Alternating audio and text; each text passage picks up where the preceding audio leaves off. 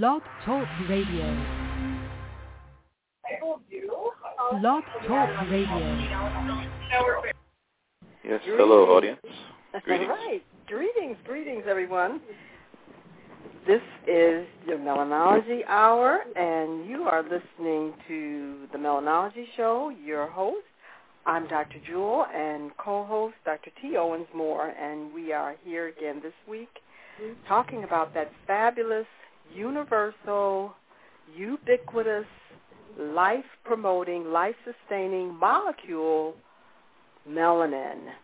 And as you know, last week we had a wonderful discussion on the properties of melanin and its relationship to many things.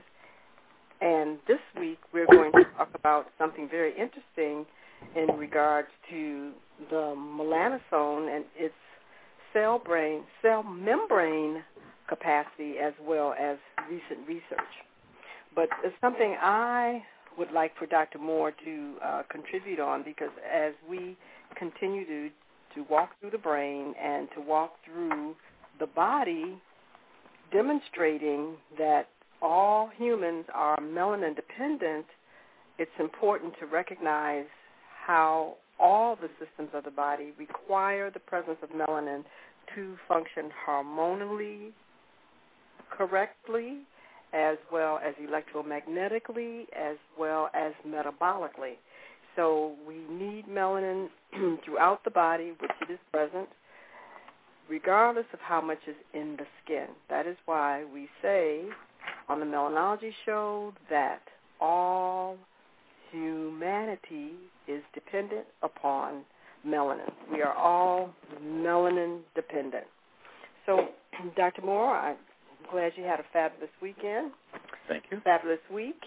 And, of course, as our daytime scientists, we want to talk to you about a few things today. And I thought it was very interesting. We didn't get a chance to pick your brain about all of the information that you have on the vestibular system and melanin. And so what we're talking about, everyone, is the ear, especially the inner ear, and how important the role of melanin is in our capacity to hear and also our capacity to really be able to stay orientated to time and to space and direction. Is that correct? Yes, it is.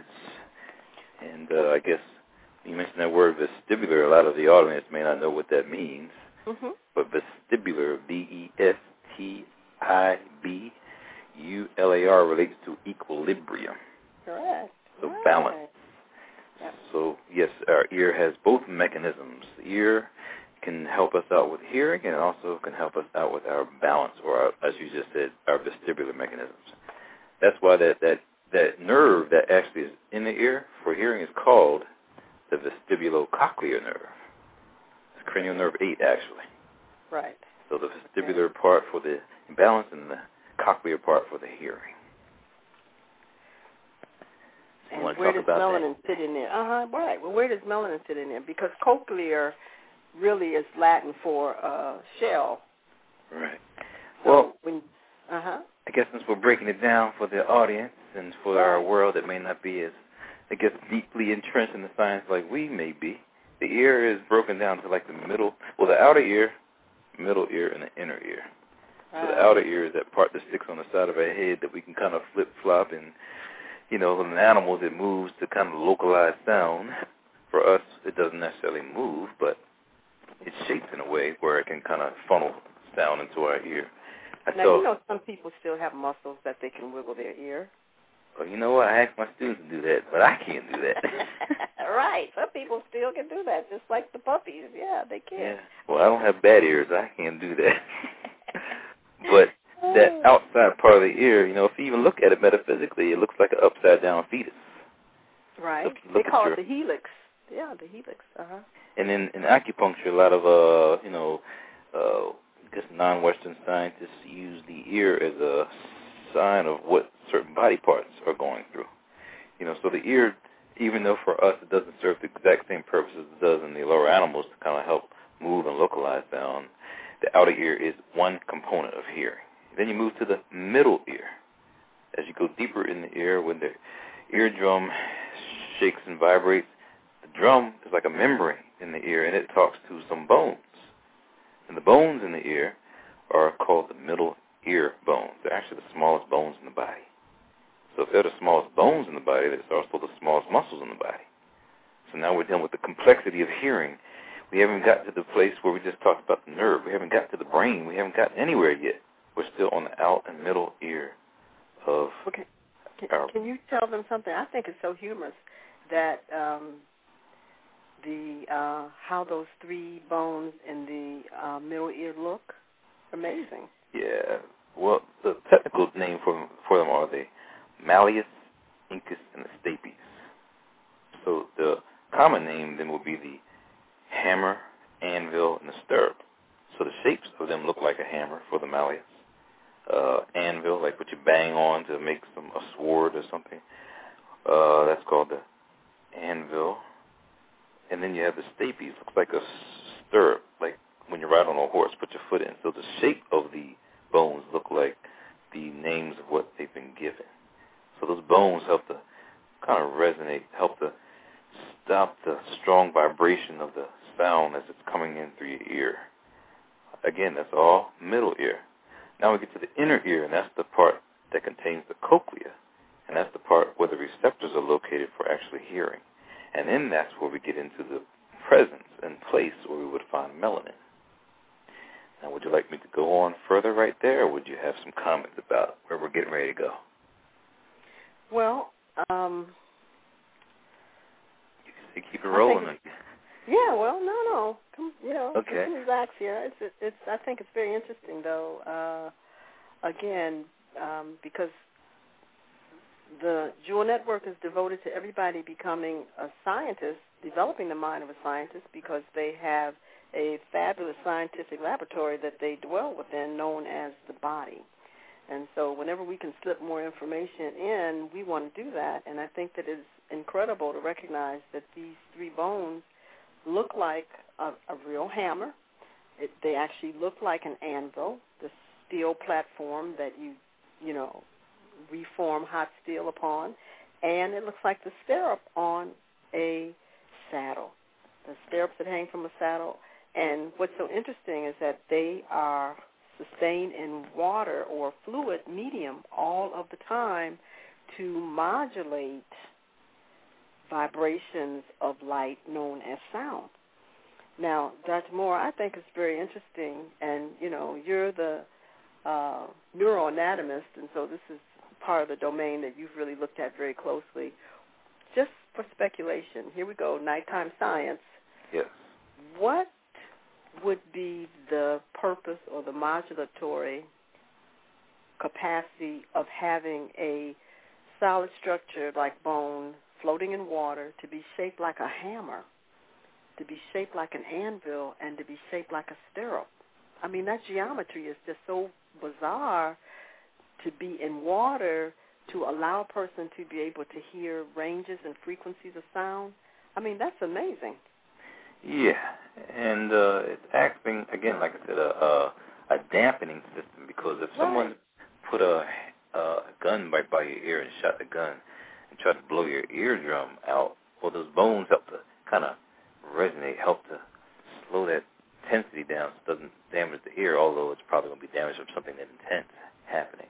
So the shape of the bones are more than likely constructed to do all it can to inhibit dangerous vibrations from destroying the mechanisms in the ear that are very critical for hearing, which we haven't talked about yet. Right. So I'll assign myself that homework, because I think that geometry is very important. It's significant, and we've kind of really ignored what that formation of light in space and time that we would talk about, the shape of a hammer, an anvil, and a stirrup. What then does it really do? Because I'm perceiving that mathematically as well as a modulator of light, that this is doing something very interesting with those frequencies of light that we call sound. But, to move forward, though, because I want to know how melanin in the inner ear is responsible for hearing. Okay. Well, I never really contemplated the structure of the bones and why they were structured like that. But as we do move further into the inner ear, the structure of the cochlea, as you already said, is like shell-shaped, like snail-shaped, like snail-shaped. So the cochlea has a spiral shell deep within the bony structure of our cranium that contains the receptors that are very important for us to hear. So if anybody is out there and they can visualize what a snail looks like and see it wrapped up having that circular kind of shape, in that circular shape is a hollow shell. In that hollow shell is fluid. In that fluid sits a membrane. And technically speaking, the membrane is called the basilar membrane. Guess what? On that membrane, sitting in that shell, are some hair cells. So hair cells stick up out of the membrane, and they are also floating in fluid. So around this area in the inner ear is where you find the melanin. So the melanin is there to assist with the frequency distribution. So that means we have to break down how it is that we're hearing in the first place. The stimulus for hearing is vibrations, sound waves. So the sound waves go through the outer ear, hit the middle ear, the bones resonate. The bones then shake the fluid inside that snail or that cochlea. And as the fluid in the cochlea shakes, the hair cells move. So it could be a slight vibration. I don't want to whisper on the radio because people will be strained like, what did he say? But that's the point. You can talk really, really, really light or really, really loud. Those hair cells are going to respond to that amplitude or that frequency of sound. Well, melanin plays a role to assist in distributing that sound in a way that maybe some people can and some people can't hear. Because there's pathophysiology to melanin, meaning that some people who have a disturbance in the melanin production may have problems with their hearing, like albinos may have problems with hearing. People who take drugs and they then have ototoxic effects. When we say oto, we mean O-T-O, things dealing with the ear. If they take some drugs and they have some reactions, the inner ear melanin may be absorbing those drugs and now causing ototoxic effects, and they have problems with their hearing. So we're dealing with a very important role for it to play there in the ear to give different perceptions on how people hear things. That we then get into the whole reality of music and what we create as, a darkly melanated people with soul music. You start to understand deep within the ear is the place where those frequencies of sound are being absorbed, and we know that's what melanin does. It what? Absorbs light, absorbs frequencies, absorbs vibrations, takes it in. So as it takes it in, it's giving people a different perspective, like maybe the blue notes. People used to talk about with John Coltrane, hitting notes that, where did that come from? People never heard that before. The blues, where's the blues come from with us? So rhythm and blues then go hand in hand. And as you mentioned earlier about the vestibular functions, on that snail, on that cochlea, on that hollow shell we just said exists within your ear, there's 3 canals, 3 semicircular canals, like 3 little loops, like earrings sitting on the top of that snail. Those are called the semicircular canals. Right. And those semicircular canals help us out with like angular velocity, angular acceleration. They help us stay in balance. So people who have diseases like vertigo or problems like vertigo, the same hair cells we're saying that are in the inner ear for hearing, you also have some like hair cells or cilia that are important for you being in balance. And any disruption in those hair cells can alter a person's balance. Right. Now, okay. It's our station break, so before we go into talking about what hairs really are, I want to let everyone know out there, and hi, everybody around the world. We're so appreciative that you are tuning in for us this evening. For you, it might be in the morning to the Jewel Network. We're hosted by Blog Talk Radio, and you are listening to the Melanology Show, hosted by Dr. Jewel and co-hosted by Dr. T. Owens Moore.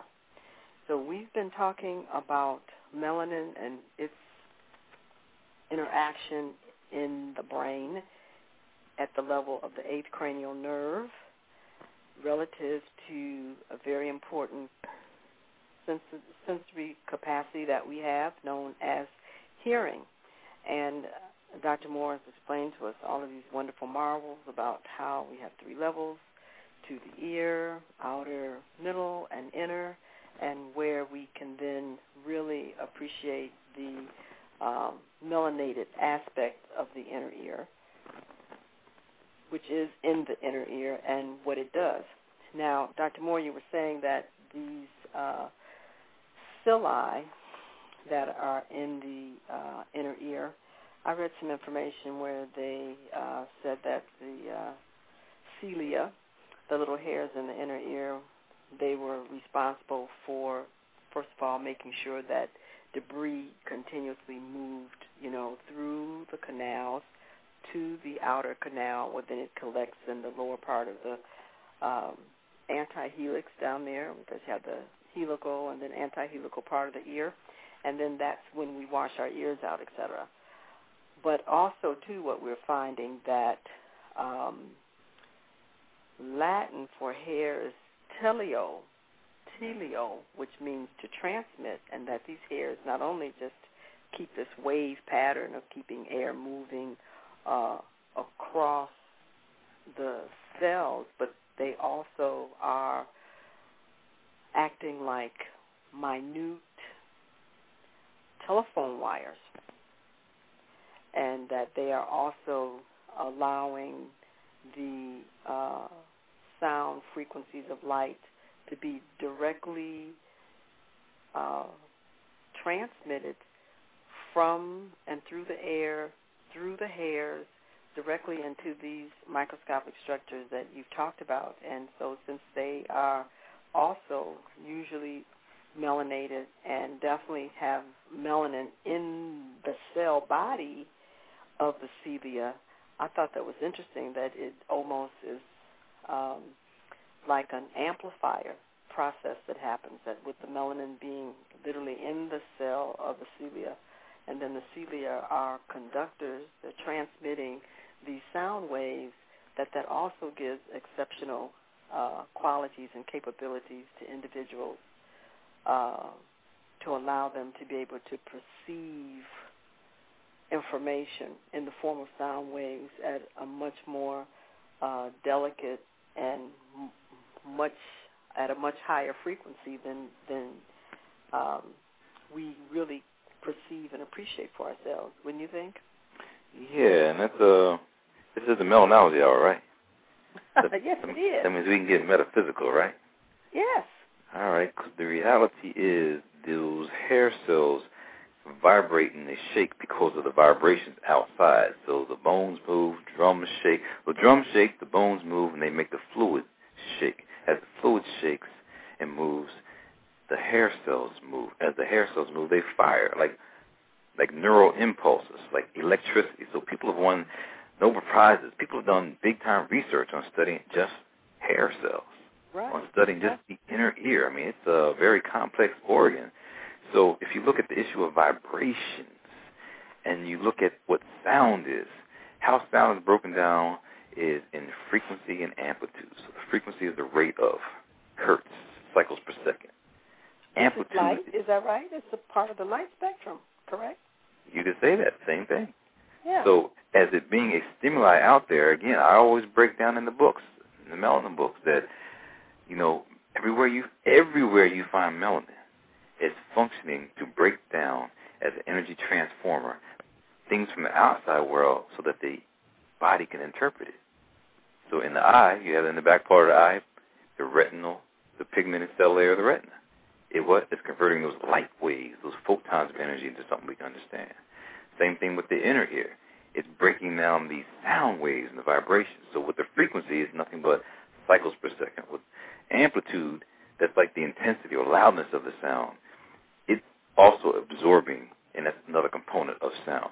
Whereas the sound is vibrating, you think about just nature. They say at the center of nature is like 264 cycles per second, the center of nature. When people chant and use like one term like Om, O-M, and you got massive people together that's saying like Om, just that vibration itself is like 256 cycles per second. That means you're moving to the center of nature. So when people are meditating, they're vibrating inside, and their bodies are responding to that. So if you think about the inside of the ear receiving this vibration, and the melanin there to absorb that vibration, it enhances the quality of the experience. And then you look at the inside of the brain. The brain has cavities. Just like we said, this cochlea is cavernous, has openings. The brain has cavities, like the ventricle system. What flows through the ventricle system? Cerebrospinal fluid. Right. So when people are humming and chanting, it causes a vibration in the brain, in those cavities. Fluid then is stimulated and flows. And you look at the pineal gland sitting there at the top of the head in the third ventricle, and it raises up as people are chanting and going through these vibrations and moving to a higher state of consciousness. So sound becomes very critical to helping people to channel to a higher state. That's a lot of information, but the point is... Yeah, I think that's great, though. I mean, again, we all have this fabulous laboratory, and we all have the capacity to have the mind of a scientist. That's what you have. That's what I have. And so that's why we know what we know about the body. And everybody's body needs the mind of a scientist. And that's what the Jewel Network is devoted to, making sure that that information comes to you easily, conveniently, and in a very, very delightful and entertaining method. You missed one, though. You missed one. What? In darkening. Okay, I love it. Always in darkening. Right. In darkening. So, again, we may have new listeners that have tuned in somewhere around the world. So can you, again, just give us the definition of endarkening versus enlightening? Well, we know that in science history and a lot of literature, we've learned nothing about African or black-oriented information. It's mostly been, in my opinion, whitewashed or put it out from a white perspective. So from us sharing information on the Melanology Hour, sharing information that people have not heard before, but from a different perspective, we're now darkening them on information that's not really new. It's been out there. It's a matter of being reinterpreting to awaken a consciousness. So I think the more we enlighten ourselves, sometimes we may be whitening our minds. So if we darken ourselves, we're moving towards and back to what we've already known. Okay. Well, now that is the daytime scientist definition. And the nighttime scientist definition of being endarkened is the fact that the entire electromagnetic spectrum appears to the human eye to be the void or nothingness. That is, that when you look at all the light combined together, you see nothing. It looks black and bleak, the void. And why is that? When all the light is right there in front of you, your very eyeballs.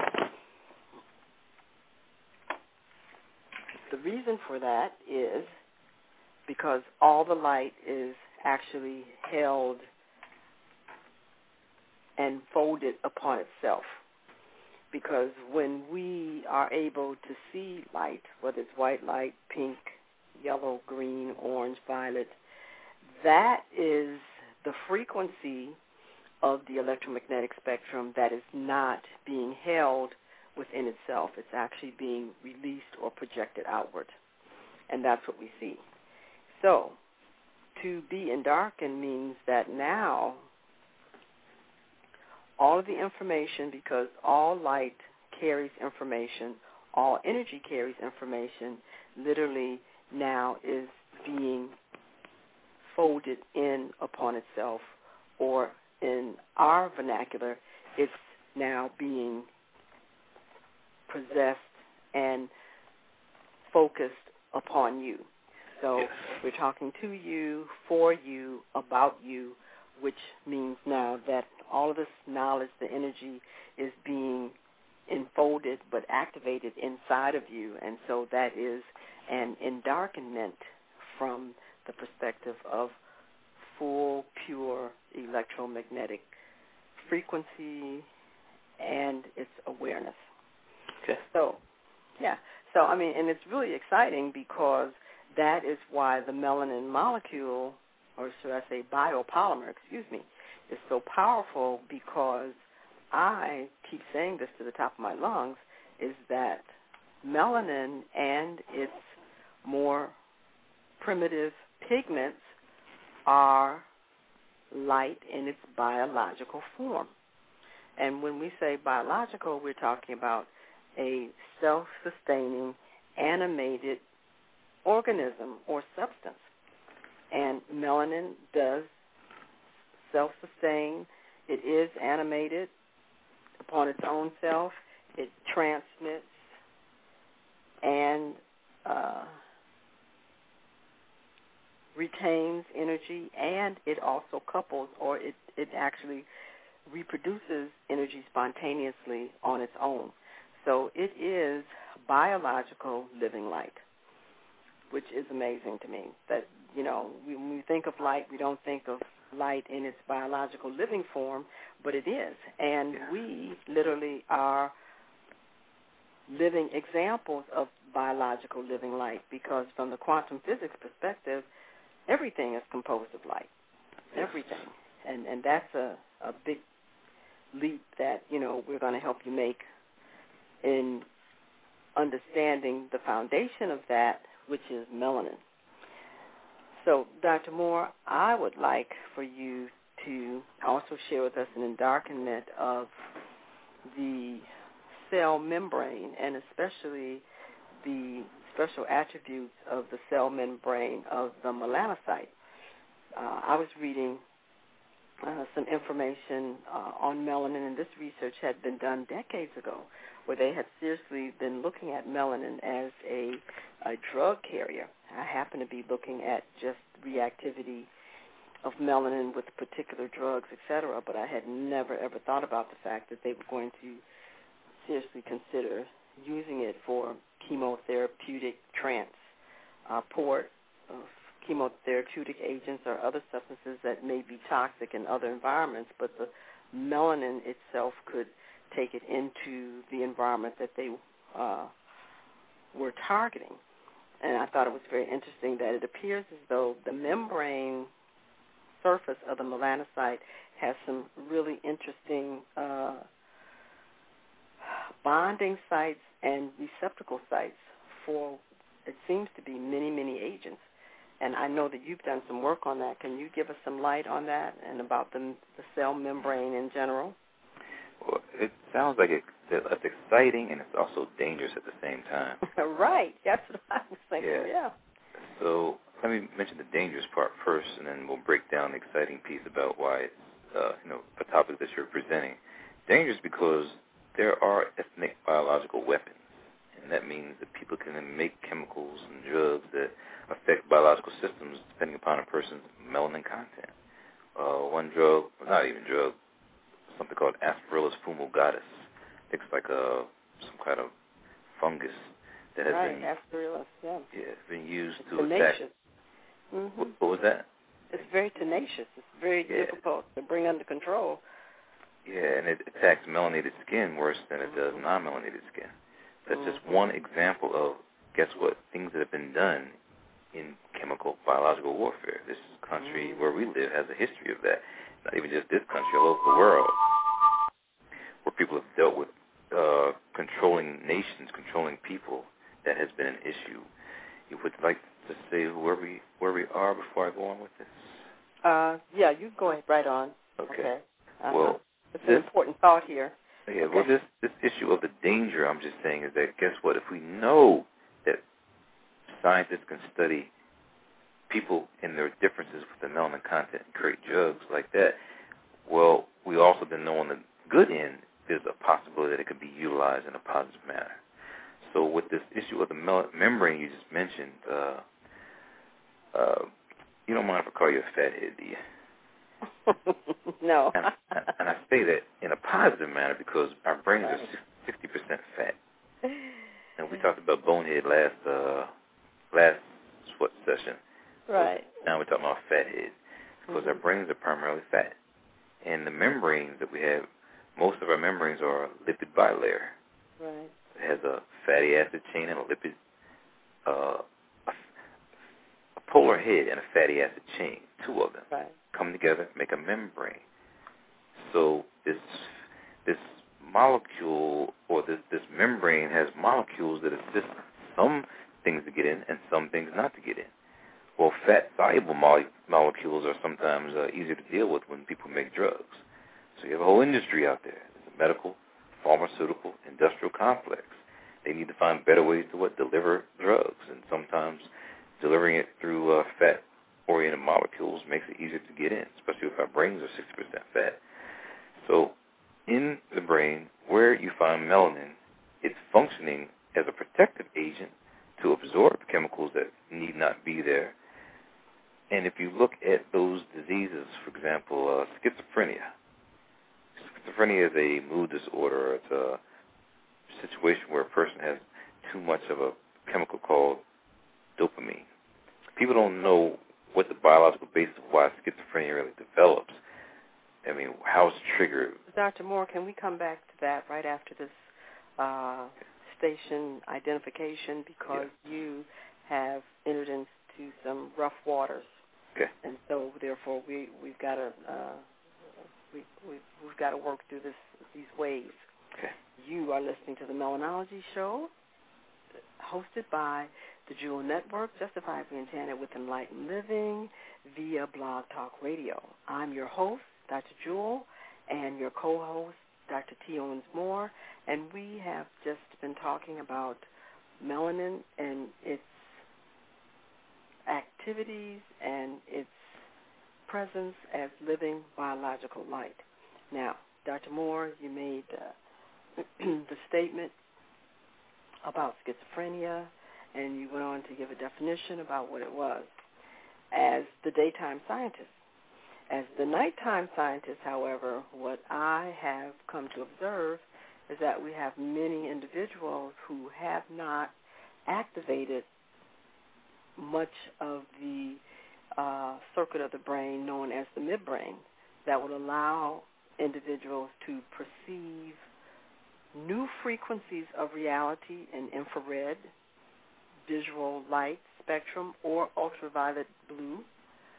And so the reality that most of us exist on and our vibrational rate in the electromagnetic spectrum of light keeps us in what is known as Hertzian or the Hertzian awareness. Now, when you're able to activate these specific areas in the midbrain, not only are you aware of the Hertzian frequency of reality, but also now you are able to perceive information and energy that is traveling in the infrared rate of photon movement activity, which is the infrared spectrum, or the ultraviolet blue spectrum, and between those two, the visual light, white light spectrum. So now, look at this, Dr. Moore. Yes. If these areas of your brain have not been developed, you are using primarily the prefrontal cortex, a significant portion of the left hemisphere of the brain, and I come into you and I tell you, Dr. Moore, I'm very concerned because for the last 3 weeks, every time I turn on the TV and I look at this particular show, I'm hearing voices that are saying things through the people on the TV, but what they're saying is really not nice, and it's directed toward me and my family. It's directed toward everybody else that would look at the show, but I'm hearing two different levels of reality when I look at the TV. Now, to you, of course, it's going to appear as though I have lost touch with reality, that I am having what's many times called ideations. auditory illusions, etc. But now, when does this individual ever get the opportunity to have an evaluation that will really evaluate what areas of the brain are really active and are literally transmitting information to the consciousness of this individual? As you know, we just came out with SPECT scans of the brain where we can actually now just see the areas of the brain that are firing electromagnetic impulses without having to give an injection that is quite toxic directly into the cerebral spinal fluid, etc. So none of that was made available, but we now know that if a person is seeing and can actually hear in infrared, many people are born like that now, that what is playing out on the Hertzian level of awareness, those individuals can hear both conversations, both realities. So now, is the individual who has not developed midbrain capability in the authoritative position accurately to make those kinds of diagnoses? And this has been one of my concerns in the mental health field, because the mental health field does not require advanced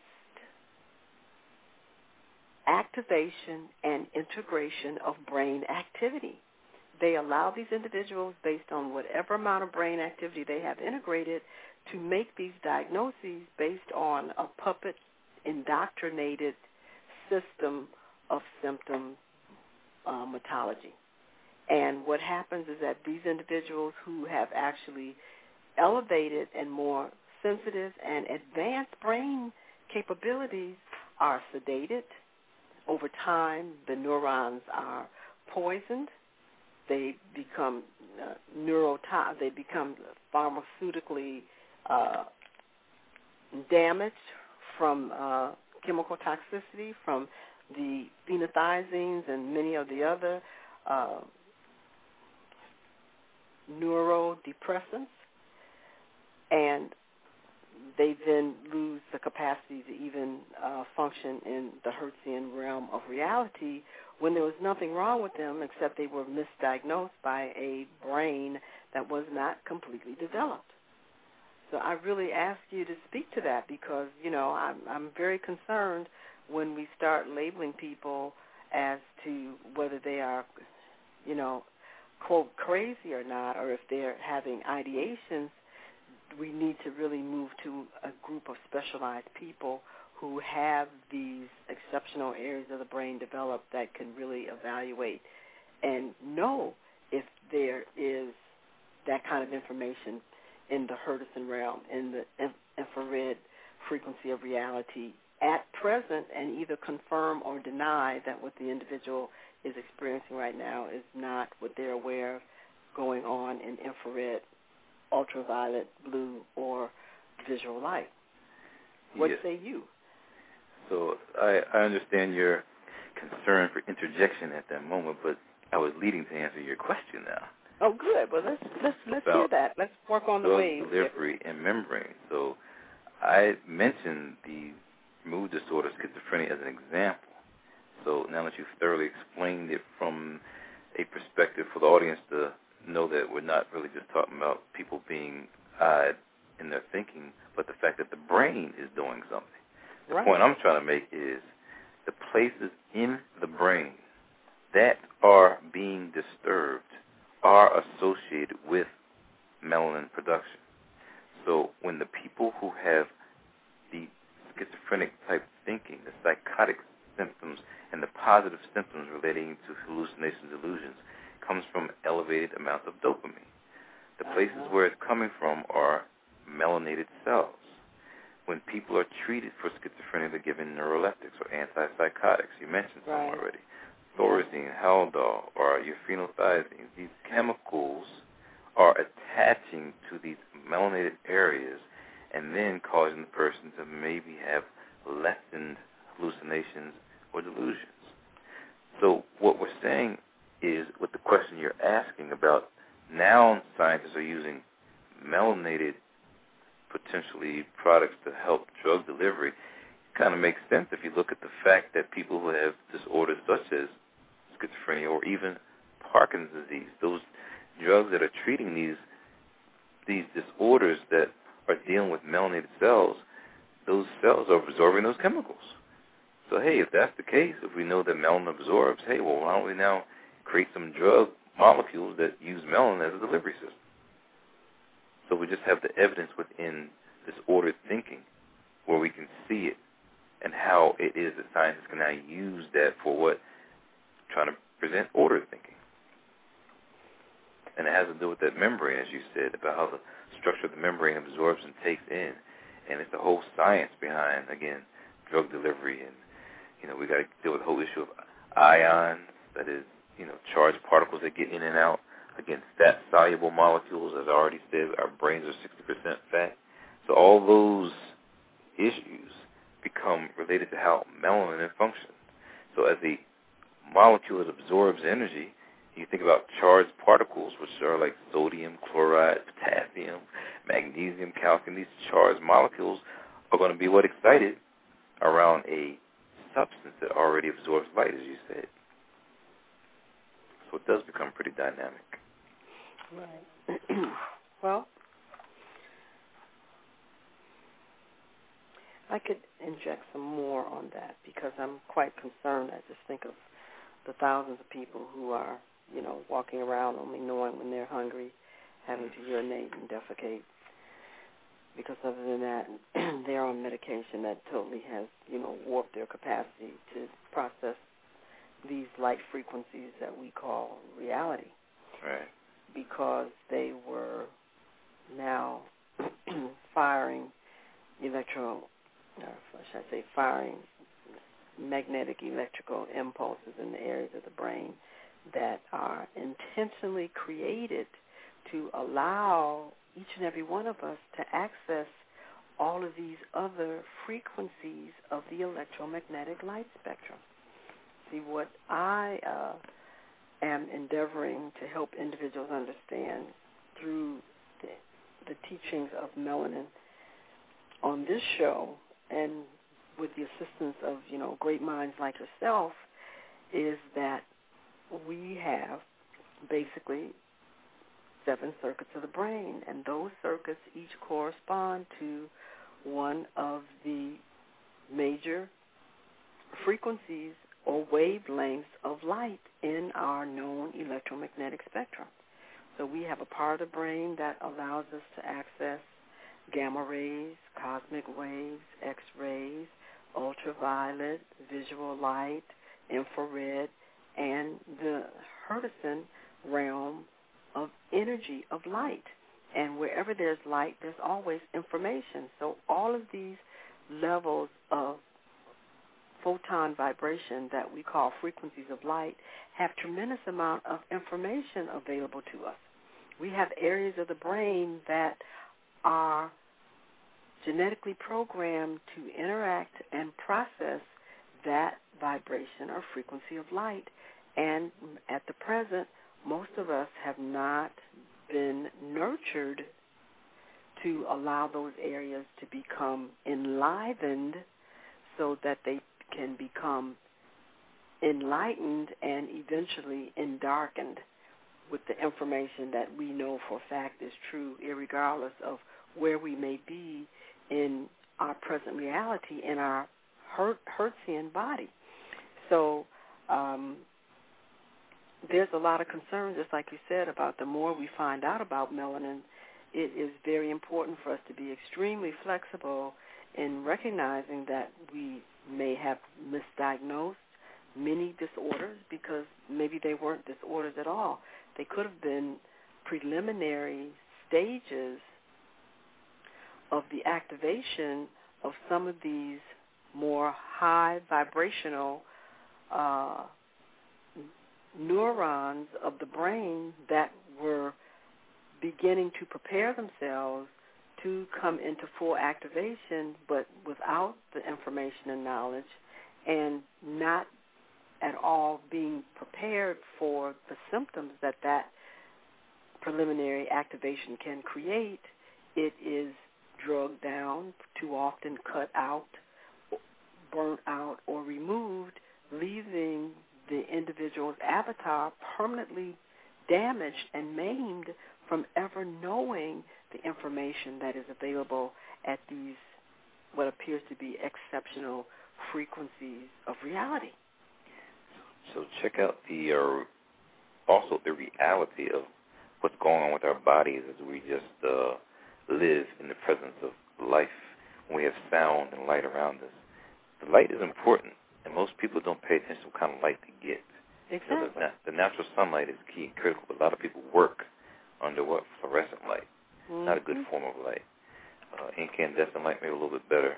But if you think about people who suffer from diseases like seasonal affective disorder or winter depression, they go through this seasonal change because the environment has changed. Well, it's not like just giving a drug is going to fix that person, but the drug that they do give is extra light. So a person who has seasonal affective disorder that gets depressed during the winter months, they're given more light hours during the winter months, and they're given it in a certain number. I think it's like 2,500 lux, L-U-X, the measurement, for giving these people bursts of light to give them a better balance in their body. Sound then also becomes critical. The sounds that we are around, and you think about this younger generation, listen to this, a lot of the hip-hop and the rap music being used and turned against us with the lower vibrations, then having impact on the mind and mental state.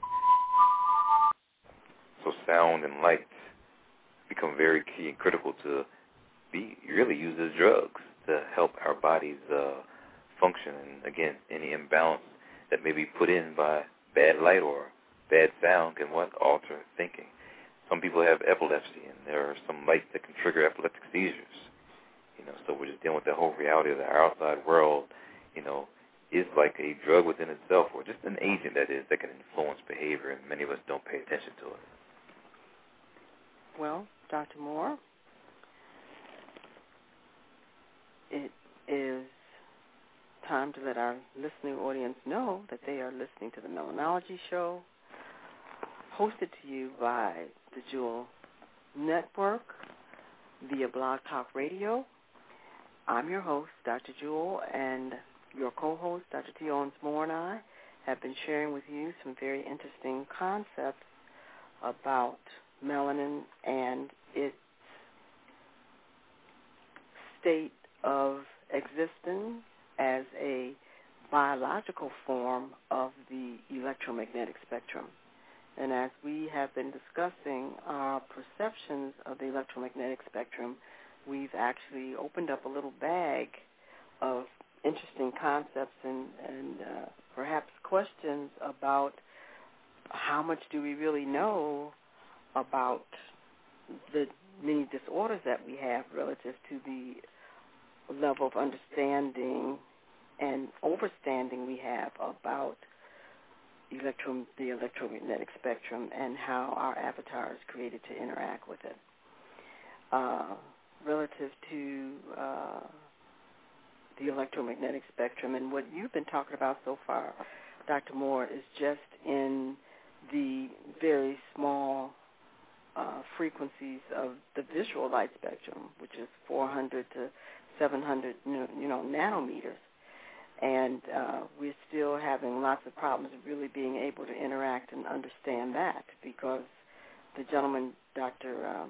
I don't know if he's a doctor, the banker, John Ott, who got into the understanding and the studying of light because he very much liked his time-lapse photography, recognized he had to learn about light, a relationship to plants, so that he could get the pumpkin to bloom, to the pumpkin vine to bloom, and then to yield a pumpkin that he could photograph in time-lapse photography, so that he could accommodate a contract with Disney productions for Cinderella. And in the process of getting that corrected and being able to photograph a pumpkin over time and how the pumpkin grows, he went into other projects and found out that if the frequency of light that the organism was exposed to was pathologic, that he was not able to capture normal growth patterns of health and development.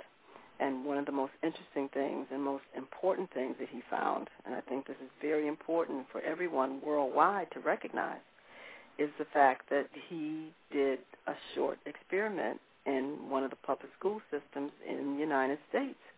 And he was just curious to find out if melanin and melanated individuals and even the sex definition of melanated individuals affected the interaction with particular frequencies of light. So it had been noted that melanated young males between the ages of 8 and 10 at this particular school seemed to have a problem being able to adjust to the class. Either they were tussling or, poking each other all day long, etc., and they just could not sit in the classroom and pay attention. And this was only in melanated males.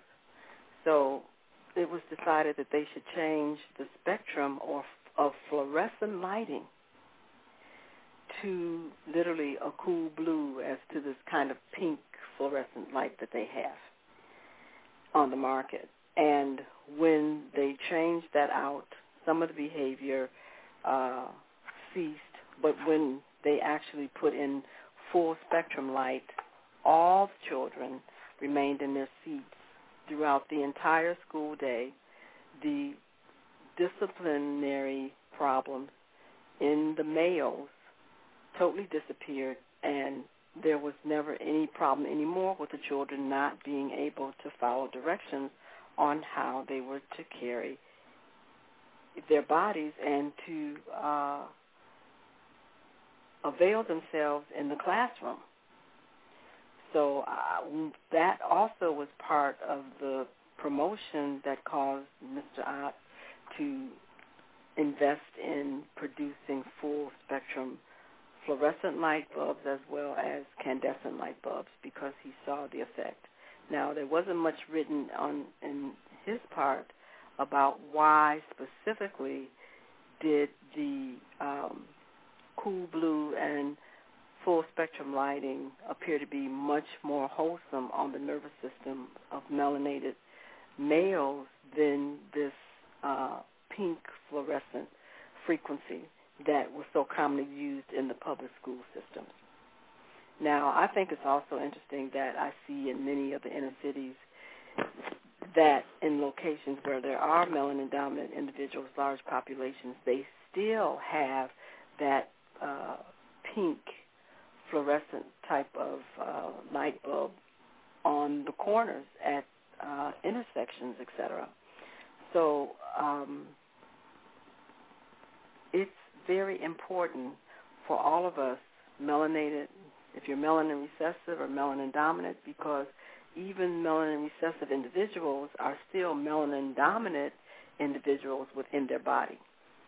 To the extent that they are alive, to the extent that the organ systems are functioning, they do so because you have ample melanin to be able to continue the electron exchange that has to happen for normal metabolism and for normal metabolic functions to occur in the cell to perpetuate life. I find that just very amazing, and still in all, that kind of information is not made known to the public school system, and these kind of aberrant light sources are not removed from the classroom. You know what? Because it might be purposely implanted. They haven't been to jails, but I don't know what kind of lights they use in jails. But, again, on massive levels of controlling people, it's easy to look at how it would be ignored. Because, our school systems aren't really necessarily ready to educate. They're really miseducating a lot of people. It's just a factory to house kids, not to really educate them on what they need to know to be to do the right things in this environment we're living in. So you see how maybe light can be used against us, and how there would not be a desire to want to make a change in people thinking positively. You get this whole first industrial complex. You want to create want to create recidivism so people can keep coming back, because people making money off of people being bad, you know. You're not going to make money off people doing the right things and living in the light, you know. I asked you last session about the blue lights in the basement. I don't know when you've been to the blue lights in the basement house party. But, I mean, if people talk about positive moods under certain conditions, well, now, why don't we always create these positive moods? Because the system is really deterring us from moving towards these types of experiences. Well, you know, Dr. Moore, as an endarkened, enlightened being, what I finally recognize that as we are, as everything else, light,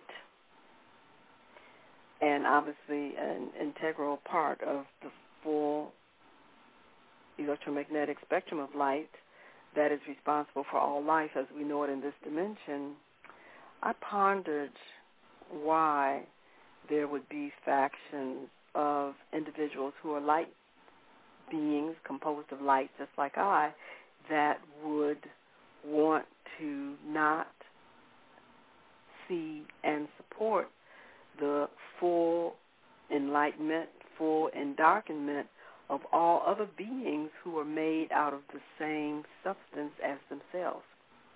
And I thought about it, and again, I go back to the same premise, that there has to be a limitation or distortion in the amount of brain tissue that these individuals are using that persistently inhibit them from perceiving the direct relationship that they have with the electromagnetic spectrum that is universal for everyone else, and that to manipulate or to tamper with light in its form that obviously affects everyone else directly will affect them. And that is just so amazing. I'd like to stop you like you stopped me sometimes. Yeah, they can't see this. It's amazing. Yes, go ahead, Doctor. You mentioned this concept, distortion of tissue. I want you to elaborate on that, because what you're talking about is people who we think are normal actually have a distortion of tissue. Right. Exactly. They have a distortion of tissue. The distortion that the Jewel Network has devoted a whole show to, and that is the balancing program is devoted to individuals who have limited access to the amount of brain tissue that they have available. That is a distortion, okay? And we have never, ever accepted that. We say, okay, we only got 5% brain. We only use 5% of our brain cells. You have, 80, some people say 100 trillion neurons, and you're only using 5% of those? Other people, 10% of those? And yet and still they are allowed to walk around into the civilization and make decisions and to actually gather raw materials and form them in such a way that they are selling their products or they are influencing cities and countries with their products. And obviously there is a problem with the product because it was only made from 10% awareness of what they were manifesting. I mean, and we have this situation right now in front of us with the oil spill on the southern coast of North America, United States. Did you help James Cameron produce Avatar? Because remember in there the sister was saying when she didn't want to deal with that sky skull, she's like, I don't know if your insanity can be cured. That's why she went. Because she recognized that, how can we get you to develop this brain to such an extent that you can control your body and recognize that your body is everybody else's body. This was the big thing that she was, she took him to the Iwa tree. And she was like, this tree is alive. And, all of our ancestors are here. You can hear them, that kind of thing. So at the very end of the movie, those neurons kicked in. And he could really hear them. He was like, wow, she was like really right. But before, what she was talking about was just, sheer nonsense. So this is the key that I'm saying. We have to submit to the fact that we must progress very astutely and very gingerly in our interaction with our environment and with each other with the highest intent, because there is so much that we don't know and so much of ourselves we have yet to discover. So to make all of these assumptions, and we can do it this way, and that doesn't matter, and whatever happens to those people over there, it is not going to affect me, is totally someone who does not understand quantum physics. They do not understand the electromagnetic spectrum, or actually biologically how life is connected to everything else. There's no way that, Great Britain is not going to be affected by this oil spill over here in the UK. That's what they've talked about. Now the hurricane is coming up, and that stuff is going to be whirled out into the ocean, and the current, the Gulf Stream, takes it right over there. And they've been going to yacht parties and having big fun and haven't thought that it was really important at all. So with that said, before we go further, this is the Melanology Show. I'm your host, Dr. Jewel, and your co-host, Dr. T.Owens Moore. We're so glad that you joined us, and you're being hosted by the Jewel Network, Justifiably Enchanted with Enlightened Living on Blog Talk Radio. So to get back to this phenomena here, I still want us to say something before it's time to go. We only have really time now for questions. Our engineer can let us know in just a few moments if we've got questions on the phones. But Dr. Moore, tell us more about that membrane, that membrane on the melanocytes. Can you just give us a little information about it? Well, I wouldn't be able to say that is the membrane being any different than any other cell. If anything, I talk about the structure of the cell itself and its importance. Because if you look at the cell and how it exists in our body, it looks like a little neuron that is deep in our skin. So on the outside of our skin, we have a covering called epithelial cells that protect our skin from outside, influences, so the water doesn't just seep into our skin. It's like a little bit porous, but it protects us. Those are epithelial cells. You can stare at your skin and see little triangular-shaped cells together. But deep within the melanocyte, the cell that makes the melanin, looks like a neuron, meaning that it has long dendritic processes that extend up towards the skin. In those long arms are the actual pieces of melanin that give you the even skin tone. So when you darken and tan, the arms raise up, and those melanated granules are going to the tips of the arms to give you your skin, your even complexion and pigment that you have. So just the structure of it as a molecule is intense.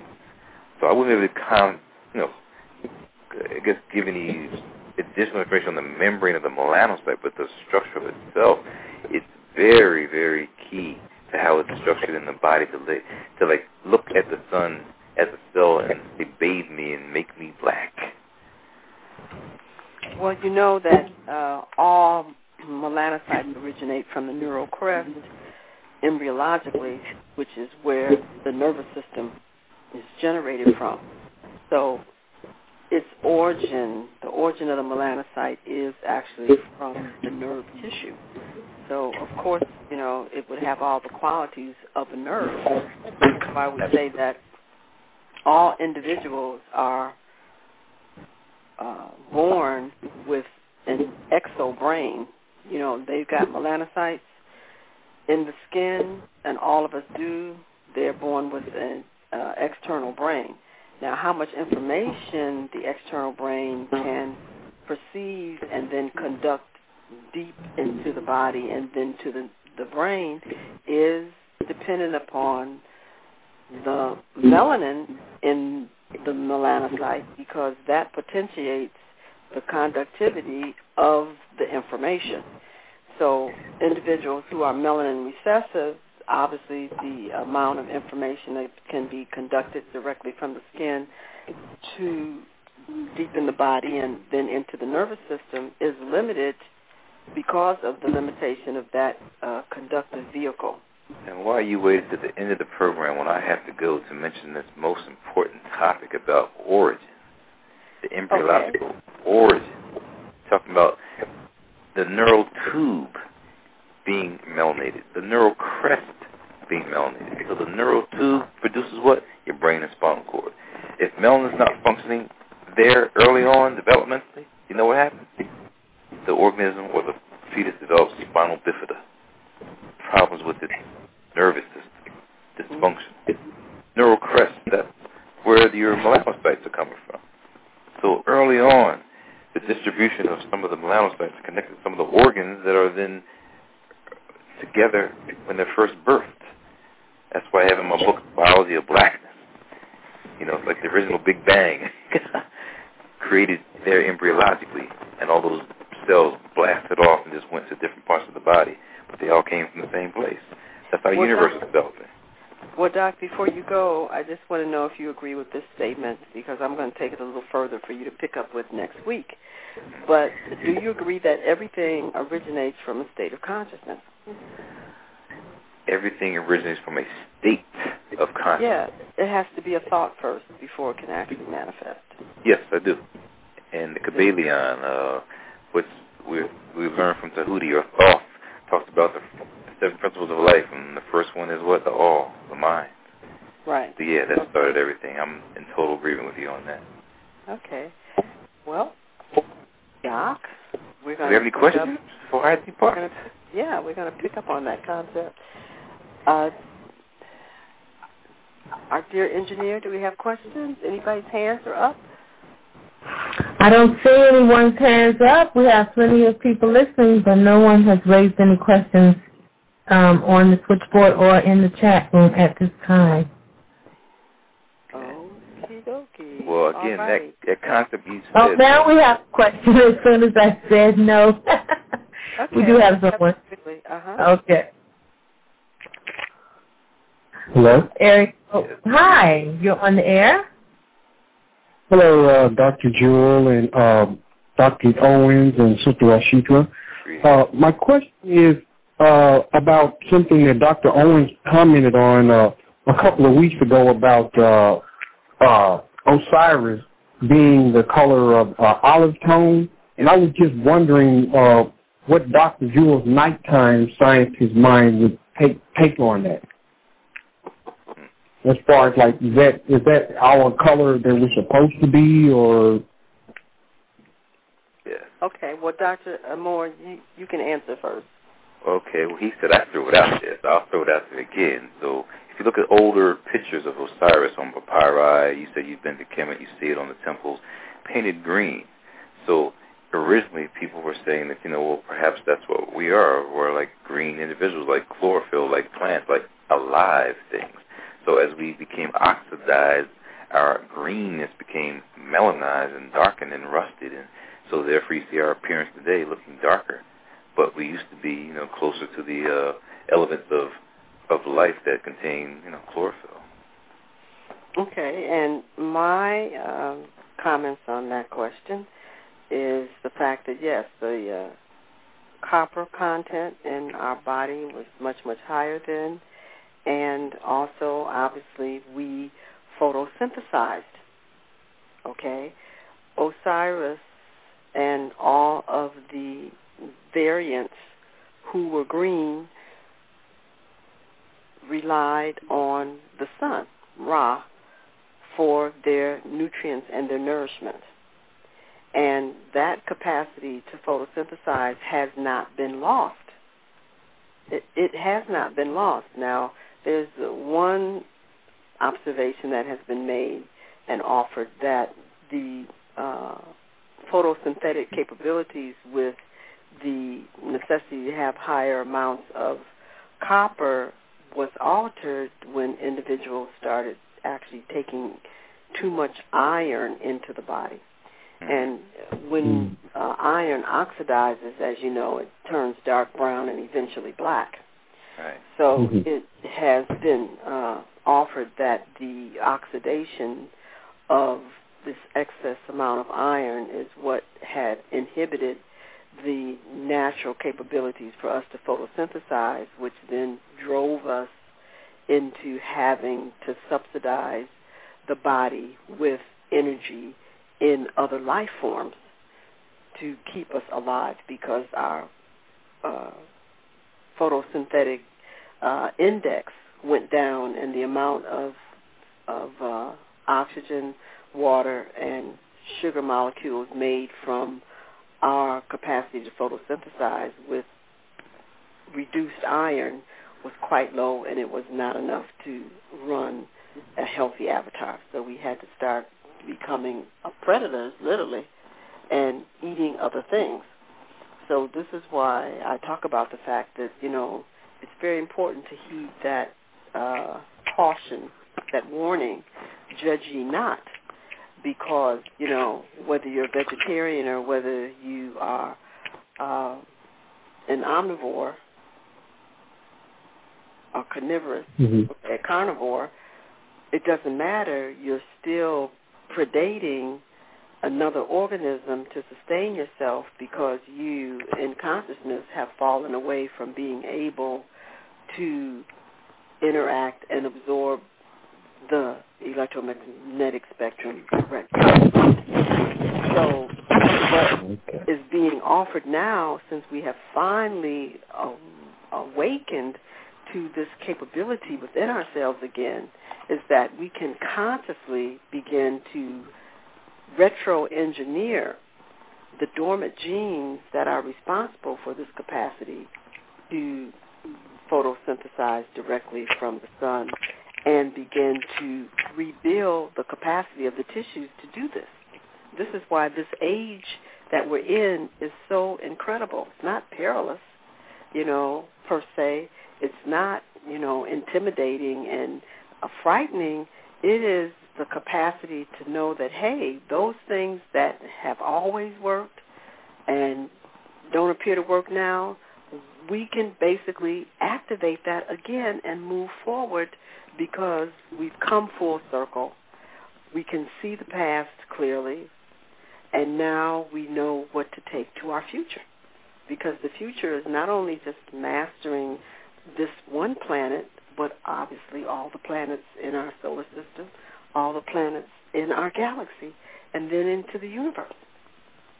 So can you imagine what your life would be like if you did not have to take the time to prepare meals and do all these different things, etc., that just from the sun, that your cells could make the oxygen you needed, the water you needed, the amino acids? I thought that was so interesting, and I really looked at what the photosynthetic capacities of a plant can do.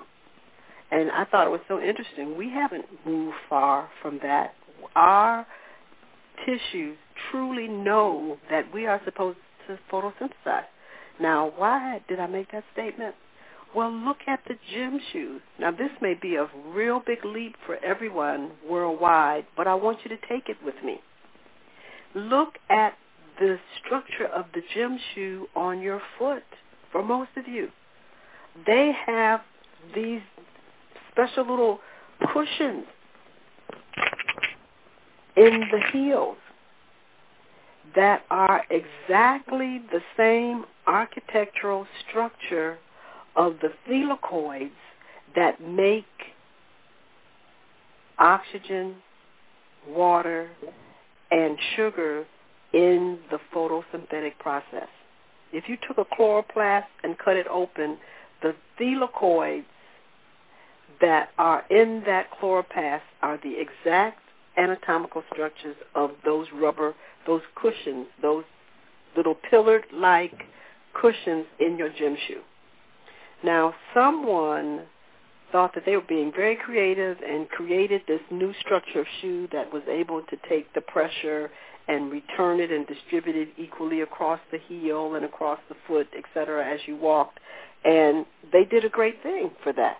But they did not recognize that what they were really dealing with is the core essence to take the full spectrum light and actually in a biological system can turn it into oxygen, water, and a sugar that can continuously fuel your body.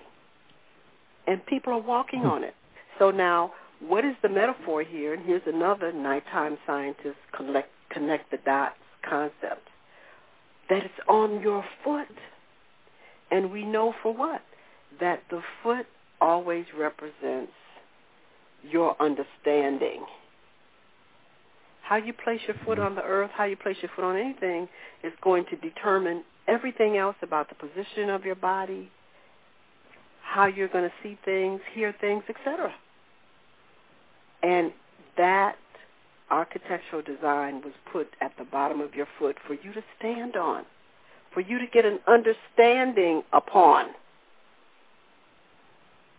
So therefore, again, you're being asked to seriously consider how can we do what? Become green. Isn't that amazing? How can we actually begin to control our what? Carbon footprint. You are so brilliant. You got me looking at my feet right now.